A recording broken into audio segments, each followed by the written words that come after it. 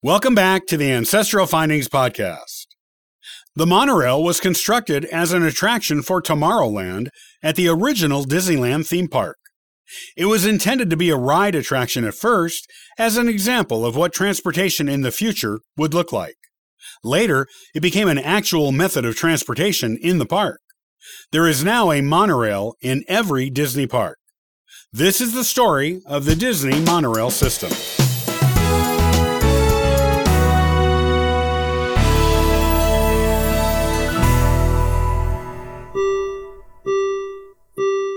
Ladies and gentlemen, this is our final boarding call and the doors will be closing soon. Please board quickly and safely. Our monorail will be departing momentarily. Thank you. It was Walt Disney himself who was the original person who envisioned the monorail. Walt believed that a monorail was a practical form of public transportation that could be utilized in the future. Yet, the monorail was open to the public at a time when the automobile was at an all-time high in popularity in America. With the exception of the Seattle Central Monorail in Seattle, Washington, the Disney monorail was the only working monorail in the United States. The monorail was originally supposed to be built at the Standard Carriage Works of East Los Angeles. In late 1958, Walt was pressured for time to get the monorail done, and so moved its manufacture to his studios at Burbank, California. There, Disney designer Bob Gurr led a team that designed the monorail cars and manufactured them just in time for the rededication of Tomorrowland and Disneyland. With this expansion, a second platform was also constructed at the Disneyland Hotel. In 1968, the Mark III green monorail cars joined the monorail fleet at Disneyland, and both of the existing platforms were elongated for the more streamlined and efficient Mark III conversions to the monorail train.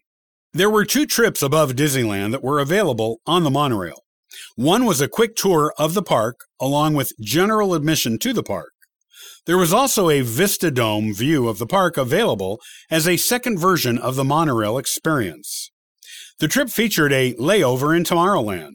This trip could be taken on its own, or one could disembark at the hotel station and buy general admission tickets to the park. The monorail opened in June of 1959, at first as a sightseeing attraction in Tomorrowland. The red and blue trains, aka the Mark I trains, were made up of 3 cars each. It became a true method of transportation in 1961 when the Tomorrowland station was made into a longer track to accommodate the unveiling of the new 4-car Mark II trains and the addition of a new yellow train. The track was lengthened 2.5 miles to accommodate these new monorail cars. The original Disneyland Hotel was demolished in 1999, and a new station called the Downtown Disney Station was built in the same location as the original hotel station. This change made the Disneyland monorail an actual transportation system and not just a glorified elevated train ride that was actually an attraction. All riders on the monorail must now disembark at the Tomorrowland station. During peak traffic hours on the monorail, it only offers one-way trips, where all passengers must disembark at the Downtown Disney Station and then re-embark for the return trip to the Tomorrowland station. Also, admission tickets must be purchased to Disneyland Park to ride the monorail, which was not the case when the monorail was originally opened. At that time, park ticket purchases were optional, and one could ride the monorail for a tour of the Disneyland Park without buying tickets to enter the park. In 2006, the Tomorrowland station was remodeled to accommodate the construction of the Finding Nemo submarine voyage ride.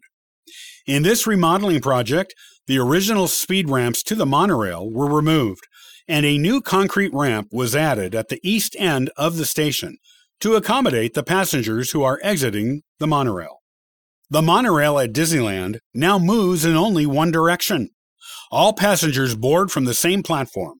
The monorail leaves the Tomorrowland station, then crosses the Disneyland Railroad, goes along the Harbor Boulevard on the east edge of the park, turns to enter the Disney California Adventure, goes past the Monsters, Inc. ride, and the Sunset Showcase Theater, crosses the gateway to the Disney California Adventure Park, goes through the Disney's Grand Californian Hotel and Spa, then makes a sharp curve to the right to go to the downtown Disney station. This station has a vegetative theme that matches the floral motif that is the same motif as located throughout the shopping district. The downtown Disney station has one platform. It allows for a 5-minute loading time for passengers. The monorail leaves the station and goes for a short loop around the downtown Disney district before crossing above the Esplanade that is located between downtown Disney and Disneyland. Then it goes back to Disneyland. Once the monorail is inside the park, it crosses the railroad again and goes on a series of sharp bends and curves around Tomorrowland, which it was originally built as an attraction for. It goes above the submarine lagoon and Autopia, going across the lagoon 4 times. The track then turns around the Matterhorn bobsled ride, which provides riders with a beautiful view of Fantasyland before turning left to go back to the Tomorrowland station to let guests disembark the monorail. All of the monorails come with Grover 1056 2-chime air horns. The horns are required to be sounded twice when a monorail is leaving a station. Once again when the monorail comes parallel with the People Mover rocket rod track, and once again when approaching the Matterhorn. The horns are also sounded whenever a bird lands on the track, and also as a greeting to any Disneyland trains from the Disneyland Railroad that are nearby when the monorail goes by the switch to the Disneyland Railroad Barn. The original monorails were equipped with horns that were created to sound more like the horns of genuine ground-level trains, but today sound more futuristic than that. This is in keeping with their futuristic appearance and intention when they were built.